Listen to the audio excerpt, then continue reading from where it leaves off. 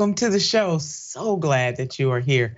Look, while you're here, go ahead, send a text message to somebody, a friend or a friend of me. Tell them the best hour of the day is on Unbossed. And my God, do I have the fantastic captain of the Dragon Squad himself, John Adiola. John, how you doing today, darling? I am very happy to be here. I'm already feeling better. Oh, very good. You are the captain. I don't know, are you the general of the Dragon Squad or what?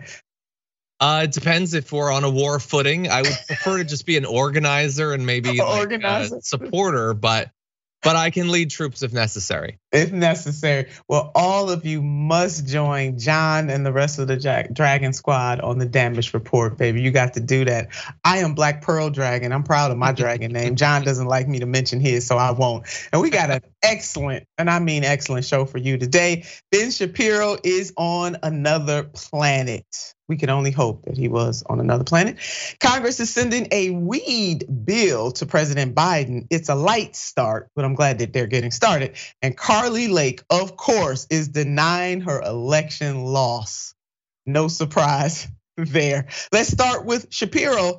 Aliens hate gay people. Watch this. The argument for marriage has literally nothing to do with religion. You could be a visitor from Mars, and you could see that all of human procreation relies on man, woman, child. This is not particularly difficult stuff. By essentially boxing in the argument in favor of traditional marriage into, well, if you're a crazy religious believer, maybe we'll let you have that. But if you're a cake baker, then we're not sure about that, right? I mean, like we're not sure how far this religious liberty thing extends. I want to give you my apologies for making you watch that, but we cannot make this stuff up. So what you just unfortunately watched was Ben Shapiro claiming that even visitors from Mars would be anti-same-sex marriage. Because of course, he knows with all the visitors coming from Mars, what they believe, what they think, and also what they feel. Aliens, he's saying that aliens would be anti-gay marriage. The man said that, John, we are not in the Twilight Zone. This is real. So what has Ben saying? I mean, he's basically saying that procreation is the only reason for marriage. So if you're infertile or you can't have kids, but that means that you can't get married. Or let's say maybe you don't want children, you can't get married. Benny's argument is empty, and it's certainly, Benny, yeah, empty, and it's riddled with holes. John? Yeah, there's obviously a lot of problems there, as you point out, in terms of infertility, but also if the only point of it is to procreate, first of all, why would you need a legal recognition of a relationship to procreate? You clearly don't. People have kids without marriage, so that's pointless. But then, okay, what about once you stop wanting to have kids? So Ben has kids. Do you still want kids, Ben? Because if not, then time to get divorced. What's the point? It's really just about procreation. You're done with that part, so move on with your lives. But no, the issue there is he is very specifically trying to pretend that his views on marriage aren't 100% informed by whatever it is that he was told by his religion growing up. And he clearly doesn't understand that what marriage represents, what rights it comes with, what relationship to your family it brings. Isn't just different than his ideal version of it, but it differs between countries and throughout time. What it means to be married is not the same now as it was 20 years ago, let alone 50 years ago. There are many different forms of it, and he's just not open-minded enough or curious enough to be familiar with basically any of them. Not at all. And he made these comments the same day that the United States Senate voted to advance a bill to protect federal marriage rights for same-sex couples. Take a look at this headline. Same-sex marriage rights bill clears a crucial Senate hurdle. Democrats made the same-sex marriage bill one of the first major agenda items in the post-election season, moving quickly to enact it while their party still controls both chambers. Good on them. Now, 12 Republicans joined Democrats to advance the Respect for Marriage Act. Let's take a look at this, the 62-37 vote, which came only days after the midterm election in which Democrats retained control of the Senate but lost the House to Republicans, was a rare and noble last gasp of bipartisanship by the lame duck Congress. That's coming from the New York Times. Wow. And a reminder that Clarence Thomas still has his eyes set on same-sex marriage and other things post overturning Roe v. Wade. Clarence Thomas' opinion signals same-sex marriage contraception at risk after abortion ruling. Thomas says other rights not stated in the Constitution on the table. Alito says overturning Roe doesn't affect other precedents. We got some back and forth going between the justices there, but Justice Thomas seems very clear about the mayhem and foolishness he wants to get into. So while this passage is great, don't let those numbers slip by. 37 senators voted against this bill. Too many names for a graphic, but take a look at this scroll. We're gonna scroll these names. Yes, we are. They're scrolling. Any of your favorite players on there, John? I noticed Ted Cruz. I see Josh Hawley. He's racing by as if it's January 6th once again. But yeah, you can see Lindsey Graham, Chuck Grassley. Yeah, it's basically who you'd expect. Yeah, the usual suspects. Oh wait, did you catch Mitch McConnell's name on that list? There it is. Well, this is odd because this bill also protects, and the reason why we're singling out Senator Mitch McConnell, because this bill also protects interracial marriages as well.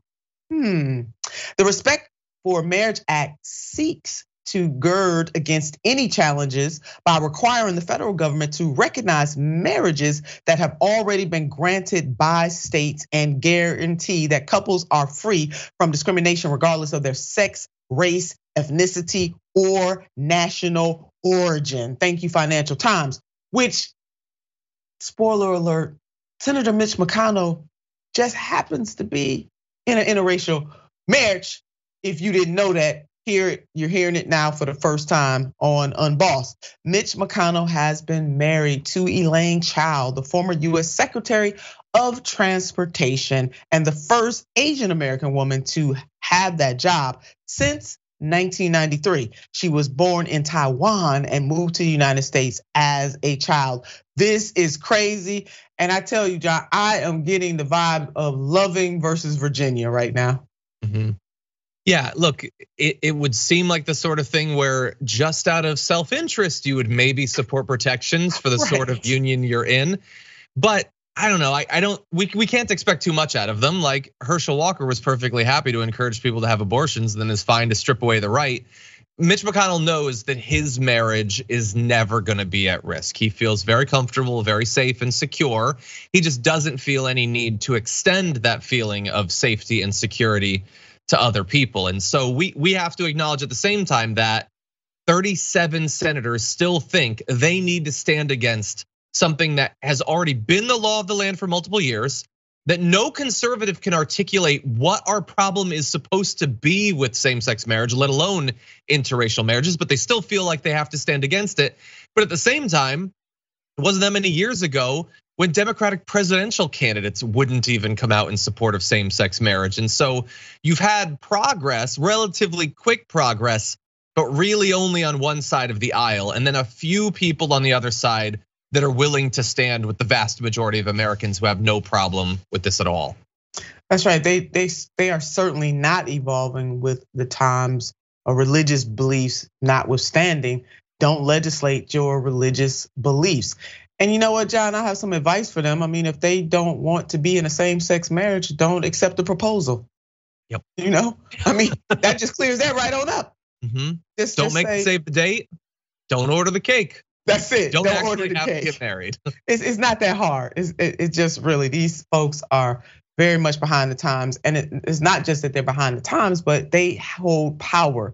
That is the ultimate problem here, that they hold the power. So we're gonna keep on pushing. We will keep up with this.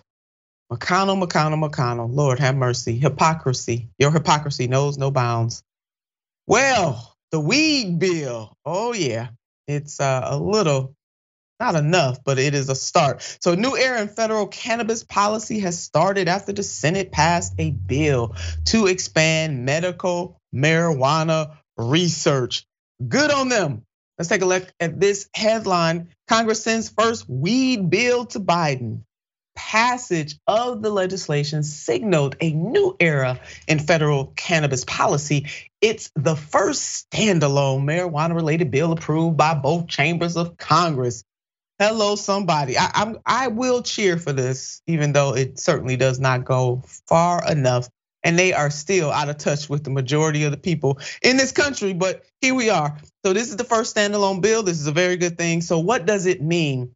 The bill, which will make it easier for scientists to conduct medical marijuana research and protect doctors who discuss the benefits and the drawbacks of using the drug with their patients. Now, here's a reminder, marijuana is still categorized as a Schedule I drug, the same as heroin.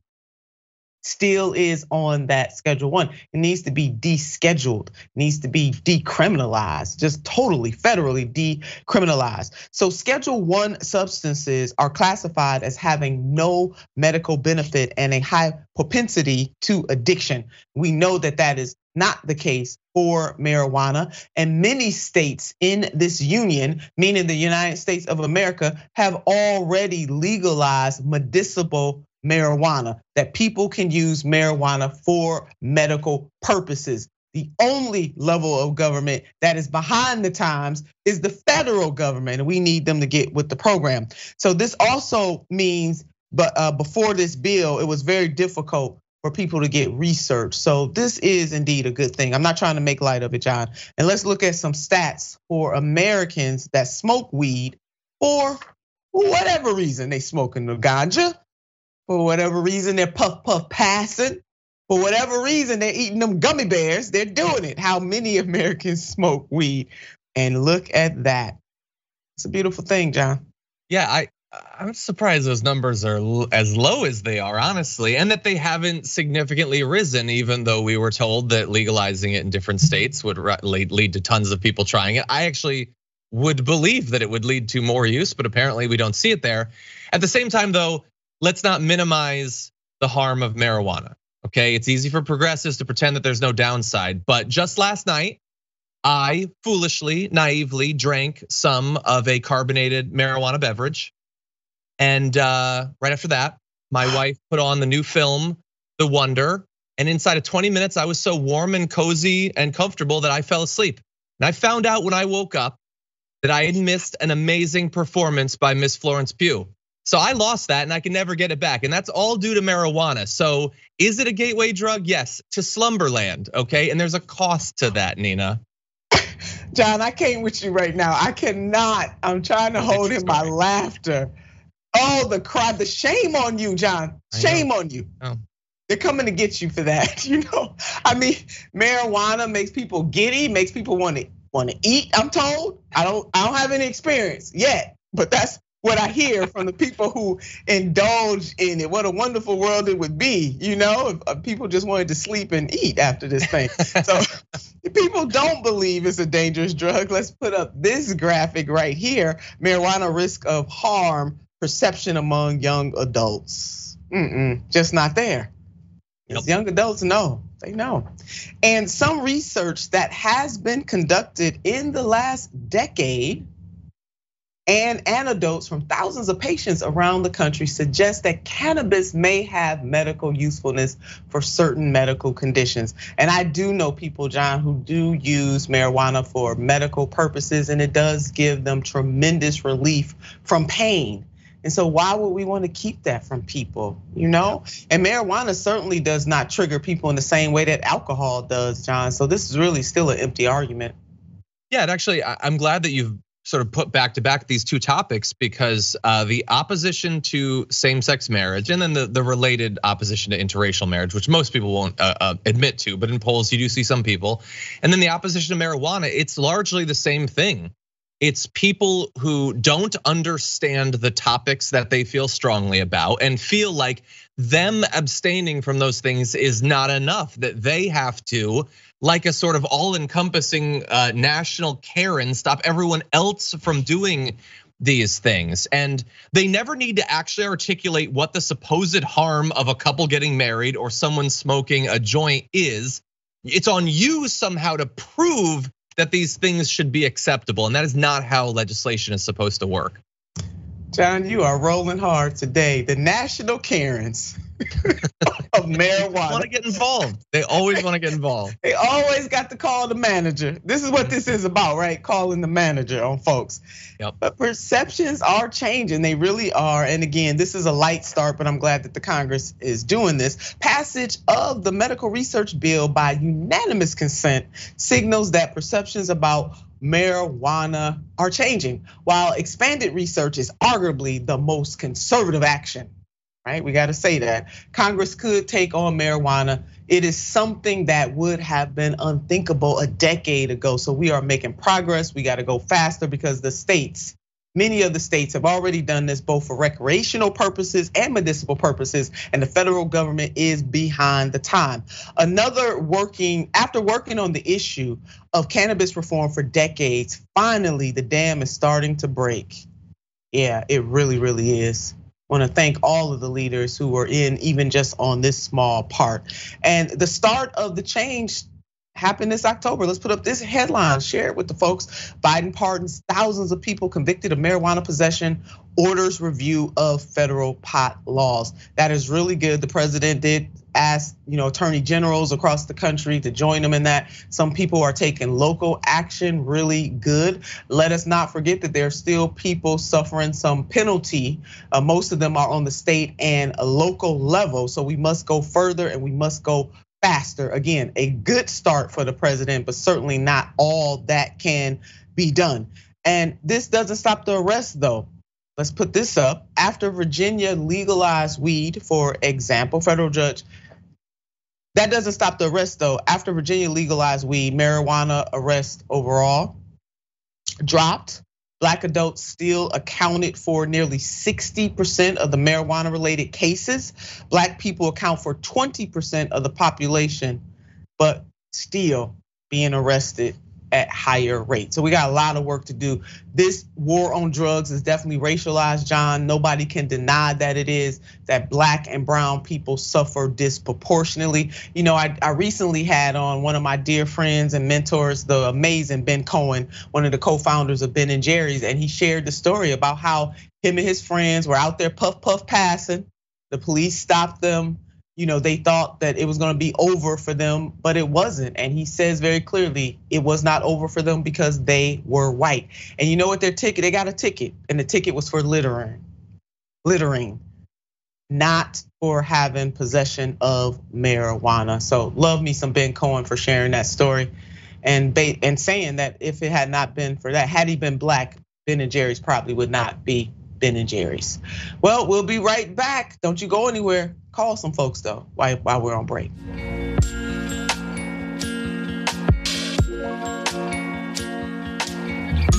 Welcome back to the show. Our favorite part, viewer comments. We're gonna start with our TYT members. Mo Flurry, Shapiro talks so fast that you can literally watch him trip over his teeth. That's pretty good. On Twitch, Ellie Estros, Black Dragon, we need a Q&A with Nina. I want all her story. Oh, that's so sweet, her story. Thank you so much for that. We might do that one day. And on YouTube Super Chat, Super Saint, Black Pearl Dragon and Daddy Dragon. John, I'm laughing because I know you don't like your dragon. I don't mind it that much. I know it's okay. It's okay. Okay, it's okay. Of a dispensation, you can say it. Okay, Super Saint, Black Pearl Dragon, and Daddy Dragon rock the house. I know that's right. Thank you, Super Saint. We do appreciate that so very much, and we appreciate all of you. Thank you so much for what you do for Unbossed and for TYT Network. Let us not forget, Brittany Griner is still in Russia, and we have to continue to fight and pray and lift and push to get her back home. Do not forget that if you use social media, hashtag we are BG, and our sisters and brothers and family and friends in Jackson, Mississippi, you can help us at TYT by going to tyt.com/relief. That is tyt.com/relief. So what's next for student debt? I'm so glad that you asked. President Joe Biden's student debt forgiveness plan has been blocked. The fate of millions of Americans now sit in Biden's hands. Last week, we talked about this development. Let's put up this headline. Federal judge in Texas declares Biden's student debt relief plan unlawful. But this isn't too shocking considering Biden's plan has been the subject of several lawsuits, if you can believe that people have nothing better to do but to try to mess with other people's lives. I mean, it's kind of similar to what John and I were talking about before the break, making all kinds of negative mischief. Conservative state attorney generals have been making this kind of mischief. So what are the lawsuits about? So the plaintiffs in Texas, in the Texas case, are two individuals backed by conservative organization, Job Creators Network Foundation, who allege that forgiveness plan unfairly excludes them and therefore should not be allowed because, yeah, it's all about them.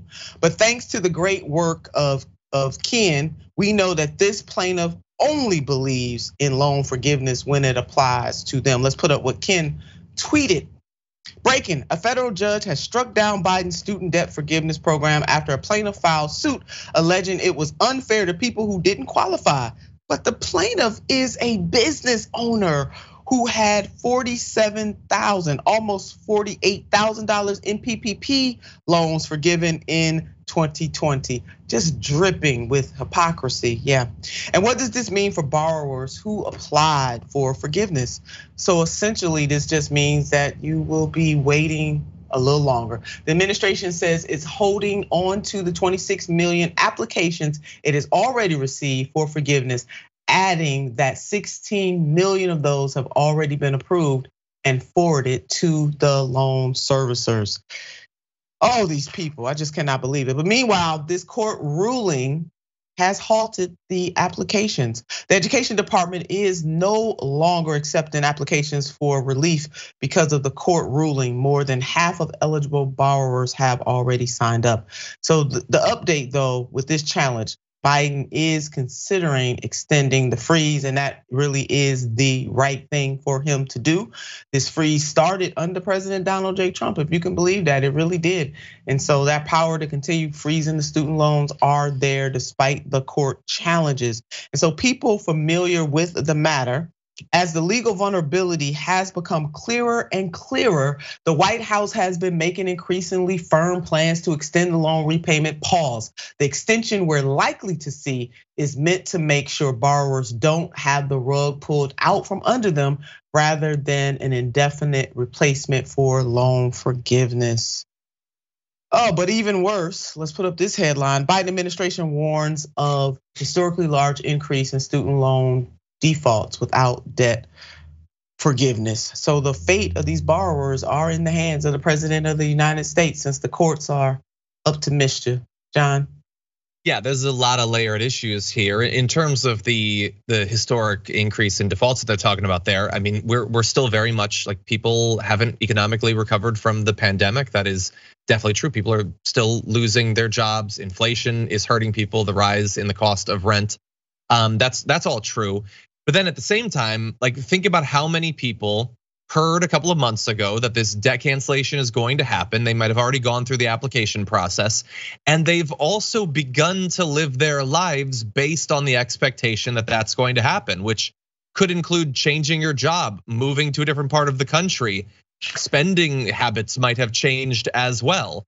And so those people are now being blindsided by the possibility that thanks to this corrupt judge, it could be taken away. So that could lead to more defaults that wouldn't have existed before this whole process began. The entire thing is ridiculous. The legal argument that's being made by this plaintiff is absolute BS. Not only, as you pointed out, as Ken points out, the hypocrisy when they've already had more debt canceled via the PPP program than most people ever will from the student debt program, but also the idea that they're only mad about this because it's unfairly excluding them. That is absolute BS. First of all, it's by definition not unfairly excluding them, since he, according to the administration, doesn't have the legal authority to cancel private loans. So it's by its very nature fair. He's doing everything he can, but also the conservative organizations that are propping up this lawsuit don't want any cancellation under any conditions. And so this is totally BS. The only reason it's even made it as far as it is because they found the right judge. A judge who based purely on ideology, not on any sort of judicial philosophy, is going to temporarily give them the win. The question is going to be, how will the Supreme Court rule on that? And I think we have a hunch. The Supreme Court has not universally been terrible over the past few months, but I do worry about the possibility they could knock this down. Yeah, I worry too. And I'm sure the millions of people who have been waiting for this relief worry as well. Well, the president can continue to extend the pause. Glad that he is going to do that. And we got to keep pushing, and that Congress needs to act as well. Kari Lake goes all in on the election lie. Yes, she does. She just cannot let go. It's so hard to say goodbye. Watch this. Arizona, Kari Lake here. I wanted to reach out to you to let you know that I am still in this fight with you. For 2 years, I've been sounding the alarm about our broken election system here in Arizona. And this past week has confirmed everything we've been saying. When we called for Katie Hobbs to recuse herself over a year ago, they ridiculed us. It turns out we were right.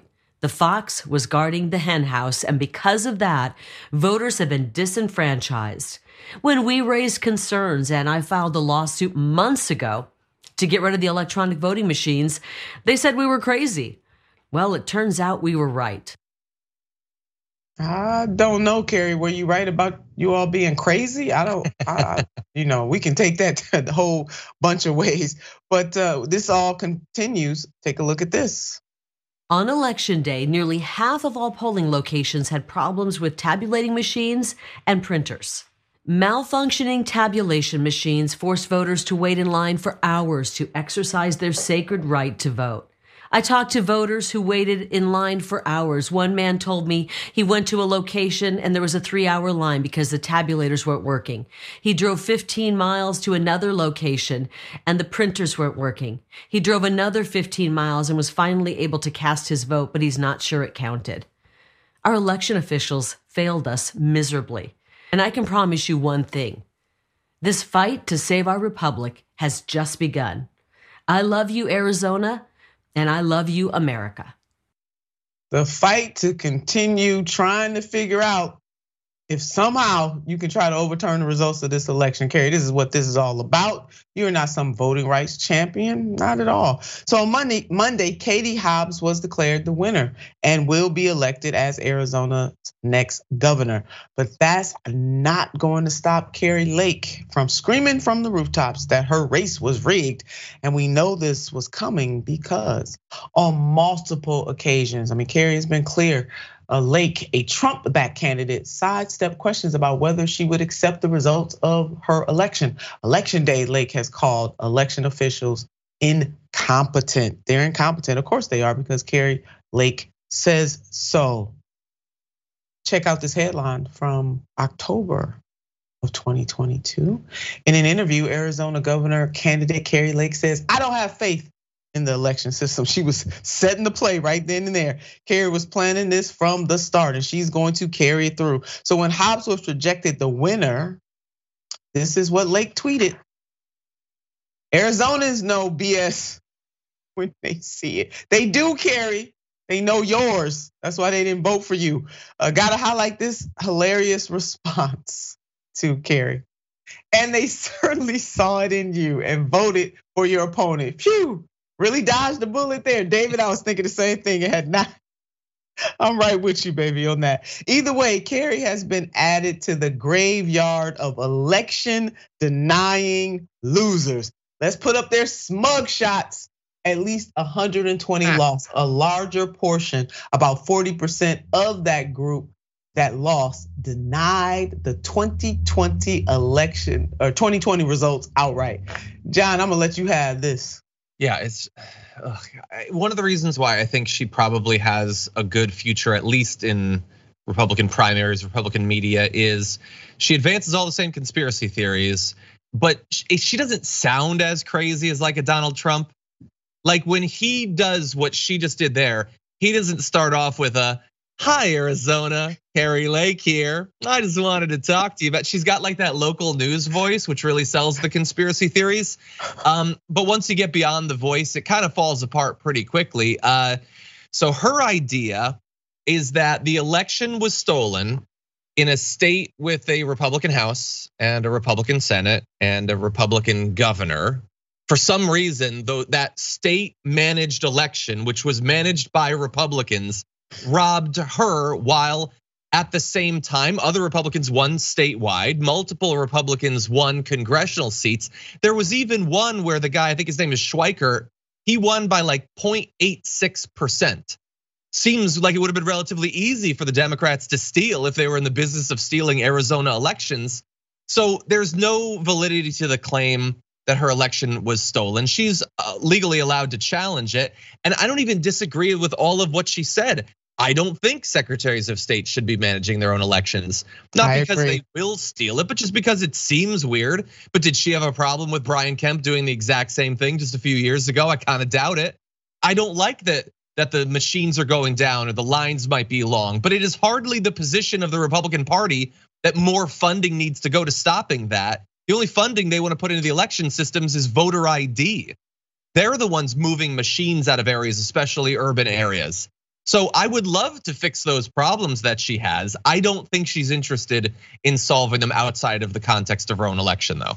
I'm right with you. I'm floating on the boat with you on that, John. I was a bit disturbed, not a bit. I hated to see those long lines, and so that should not have been the case because we shouldn't make people wait hours to vote.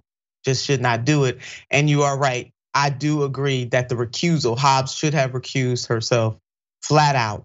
People should not be running their own elections. So Carrie, you can keep that, if you want to be a champion for voting rights, please, by all means, join some of the voting rights champions. It's room in the end for you for that. I don't know, John, I see a vice presidency looming. I swear I do. I know somebody's gonna put her on the ticket. That's what she's auditioning for right now. Y'all stay tuned. Now you heard it here on Boss. I don't know if it's first, but you heard it right here. She will be a vice presidential candidate coming to a neighborhood near you real soon. All right, we're taking our second break. We'll be right back. Don't you go anywhere.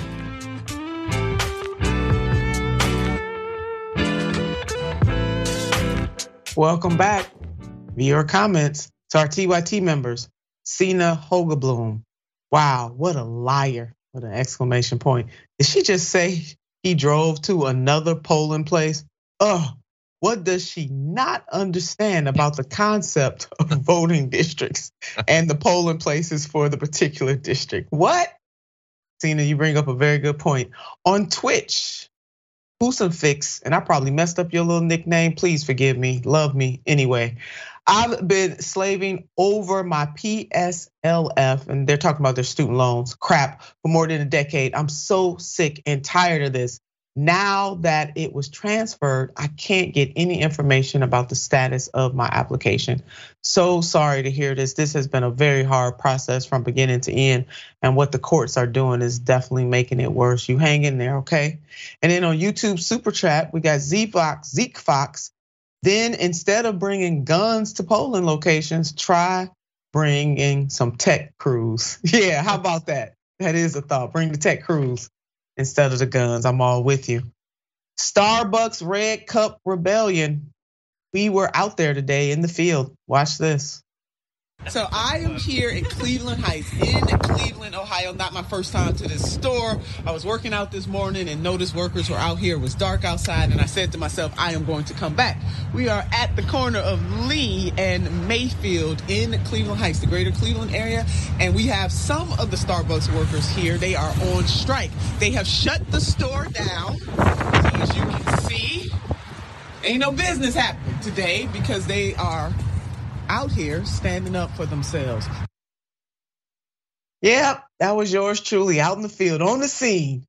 Please, I will not give up my day job. I don't think I did a very good job, but I tried to capture as much as I could. And why they were striking is very clear. Take a look at this. Talk to us about, and I know this is happening all over the country, so you're talking to a national audience. Tell people why you're doing this. Well, we have over 100 stores striking today on Red Cup Day for Red Cup Rebellion because Starbucks refuses to bargain with us fairly. For 250 unionized stores in the country, not one of us has negotiated a contract for our union. That is awful. We cannot work under these conditions, so that is why we are on strike today. It is awful. She's absolutely right. And here we are, one of her colleagues, she lays it down. Watch this. I would like to see Starbucks actually live up to what they claim they believe in. Like they call us partners, and it feels pretty shallow when they're not willing to see us on an equal level. I know the CEO recently said that we are ruining his life's work, and I think that his life's work depends on us not getting living wages. Then maybe it's good that it's not realized. Supporting our customers and helping get their day started. We love working here. It's just we need some of that support back, especially from corporate Starbucks. We would love to see some more livable wages, for one, and, stopping the unfair labor practices. Yeah. John, they're not asking for too much. I can tell you, being out there with them, it is cold as heaven out there, and they are making that sacrifice not just for themselves, but for other partners that hopefully will come behind them and enjoy the fruits of the labor of this current workforce. They are protesting and striking all over the country. I got my red cup here. Well, let me turn this thing around. Yes, have my red cup. But it was, I felt the solidarity with them. As I mentioned in the recording, it's not my first time going to that store and standing in solidarity with them. What are some of your thoughts about what they're doing and what Starbucks partners are doing all over the country? Yeah, I actually had a couple of questions about that because you mentioned that it was cold. We could hear in the first video the wind whipping through. And so I'm trying to imagine what it's like to stand out there for hours and hours trying to raise awareness about this. How bad were the conditions? Very bad. I mean, so much so that off camera, I said to them, please do not stay out here and get frostbite, because it is a possibility if you're out there that long. And they assured me that they were taking shifts. But to have people out there in that kind of inclement weather, this is hard work. And also when you strike, you don't get paid. And I think a lot of people forget that workers that are standing up for these rights, better work conditions, better wages, they're doing it not just for themselves. Absolutely, they want to reap the benefit of it, but the people that come behind them will also reap the benefits. But it was very cold, John. Yeah, I can only imagine.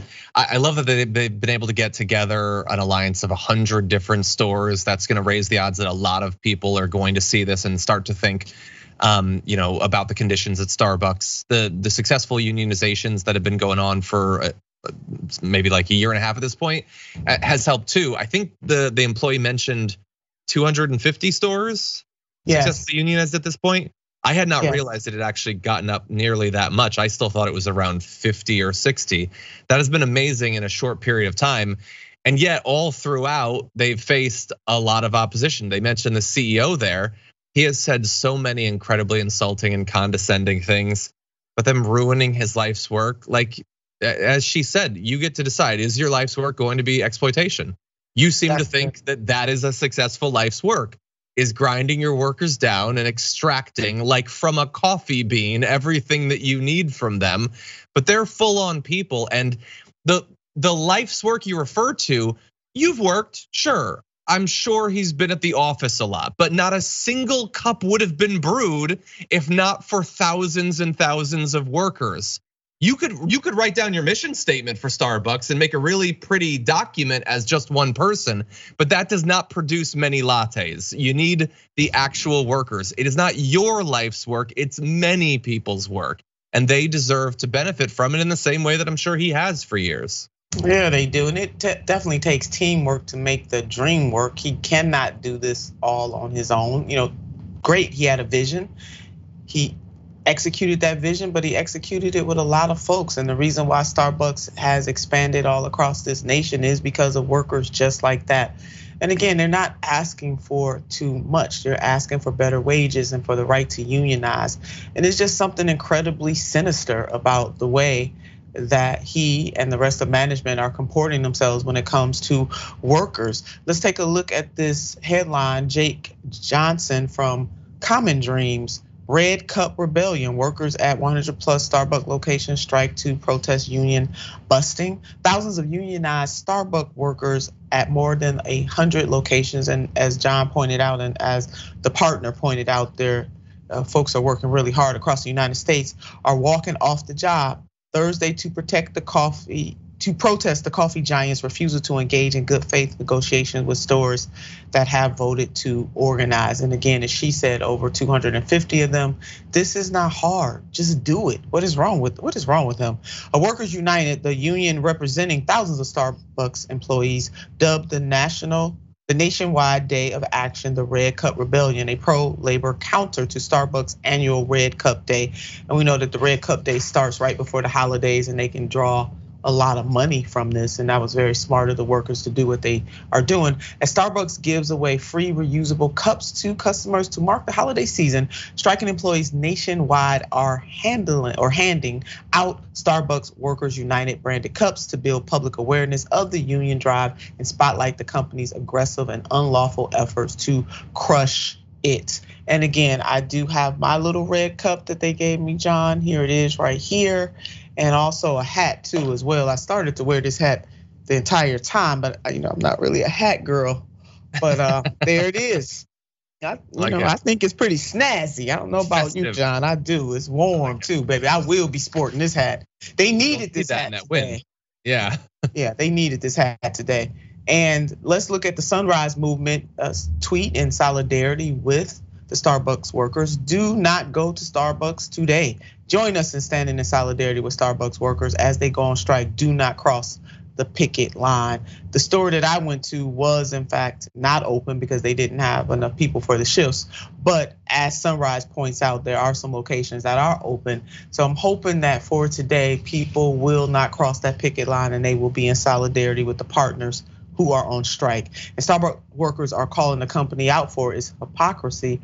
One worker or partner put it this way: you cannot be pro LGBTQ, pro BLM, pro sustainability, and anti-union. Yeah, how about that? The Red Cup Day, we're organizing for a voice on the job and a true seat at the table. Michelle is absolutely right. You can't be all of those things and be anti-worker. They don't go together. On Sesame Street, we learned this basic fact. One of these things do not belong. Yeah, does not belong. So according to Starbucks Workers United, today's walkout is the biggest national effort taken on by Starbucks stores in the campaign's history. Good on them. And Starbucks executives are not making it easy for these workers to organize. The National Relations Board has asked a federal court, and this court is in Michigan, to step in to intervene. And what is the ask of the National Relations Board is to grant a cease and desist order prohibiting Starbucks from firing workers who are unionized. And that is what they're doing, firing workers. Yeah. So federal prosecutors also asked the court to reinstate and to reimburse a pro-union worker who was fired from one of the coffee giants Ann Arbor stores, and to require a high-ranking Starbucks official to publicly inform the store's employees of their rights under the National Labor Relations Act to pursue representation and collectively bargain for better conditions without fear of retaliation. That's why we need the PRO Act, John. Yeah. That the Congress has failed to pass. Yeah, there's a list of things that it would have been great to reform the filibuster so the Democrats could have achieved over the past couple of years while they actually could do things. By the way, I want to mention I had a viewer sent this to me. According to one of the local unions, supposedly corporate Starbucks closed down the Portland location at Middle and Exchange Street. They had just voted in favor of unionization. They are not supposed to be able to do this legally. And yet that only means anything if there are consequences sufficient to stop them from doing it again. And I'm sure they would love to send these strong signals to stop future stores from unionizing. So by the way, they've got 250 stores. That is still a small percentage of the total number of stores. Starbucks has way more than 10,000 US based locations. So it's been accelerating, but there's still a lot more to unionize. And they would love to stop it before it gets up into a significant percentage. Well, I hope that the National Relations Board gets what it's asking for these workers, and Congress needs to act swiftly. I mean, hell, even the Justice Department, whatever's nuts, because they're breaking the law, John, really. These Starbucks are breaking the law. They're not supposed to be able to do this, and they need some federal backup, but even state backup too. I mean, the feds don't have to do it all. These states can jump in here too to protect these employees. We want the partners to keep on doing it. We are right there with you. Solidarity forever. Pentagon audits. Let's look at these results. Yeah, we're moving from coffee to the Pentagon. The Pentagon audit results: 27 total audit performed, 7 received clean, unmodified, air quotes, reports, 26% passing grade. That's coming from Stars and Stripes.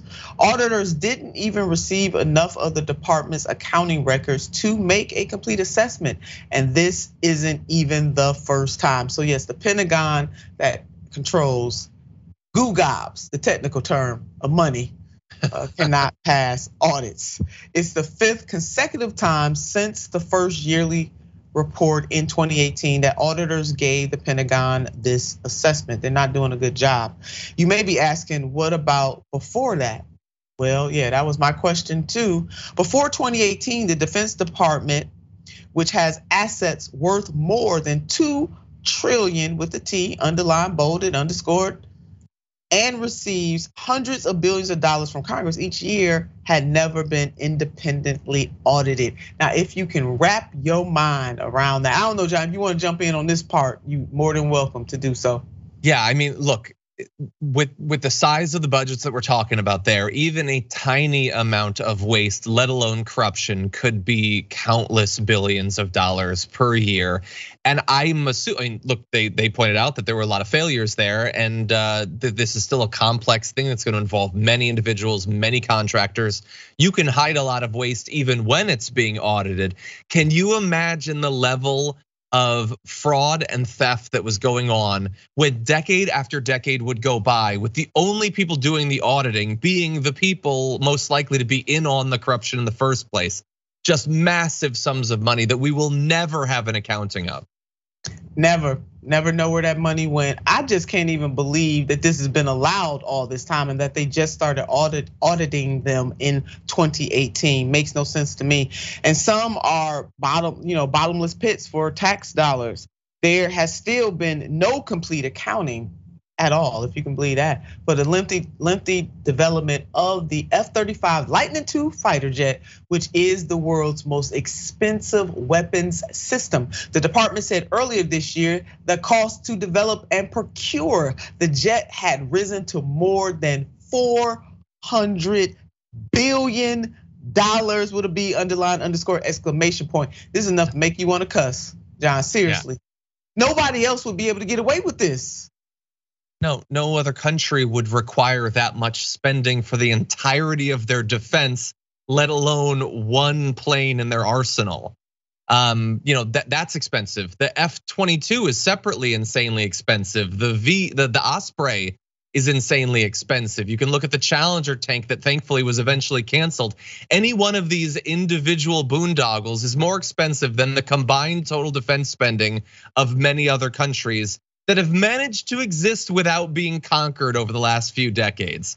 We're choosing to waste this money because that money was wasted. We didn't get our money's worth. Our military didn't get our money's worth, but someone got that money.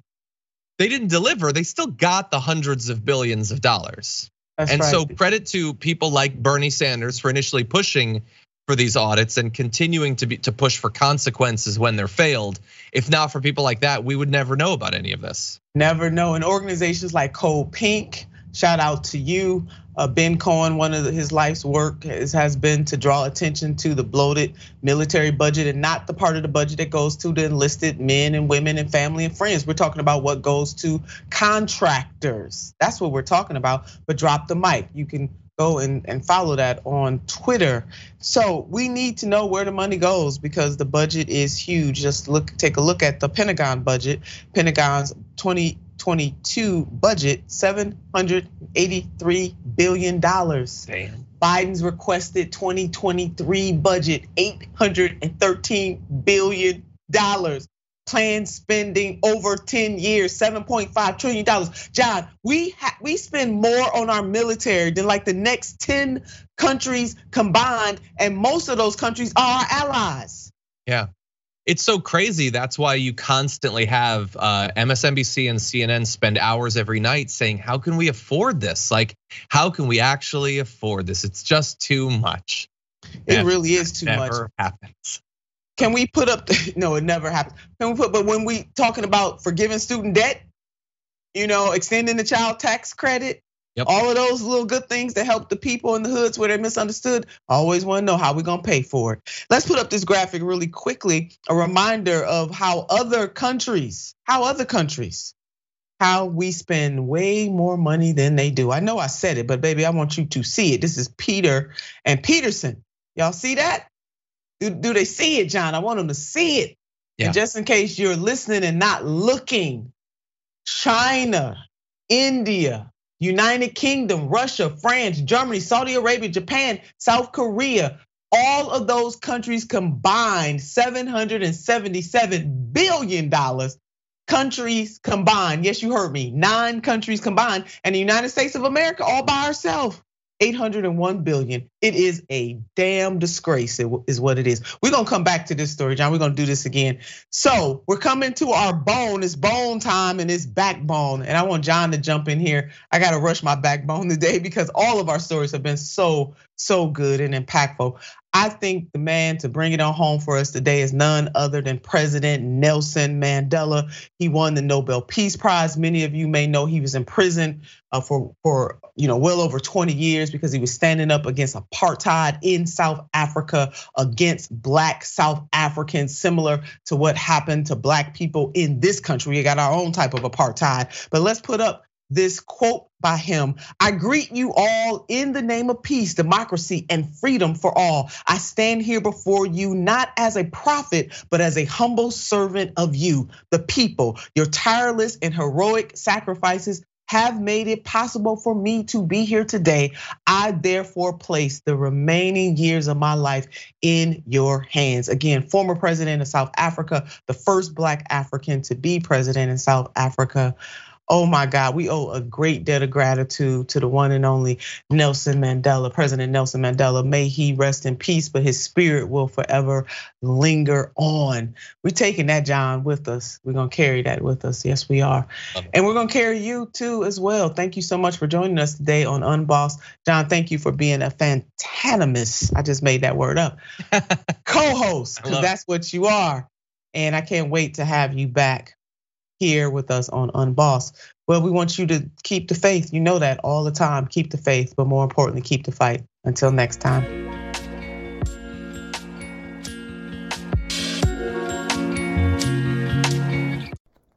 Thanks for listening to Unbossed. If you like the show, then you'll enjoy our other podcasts on TYT Network like The Damage Report with John Idarola, Indisputable with Dr. Rashad Ritchie, and The Young Turks.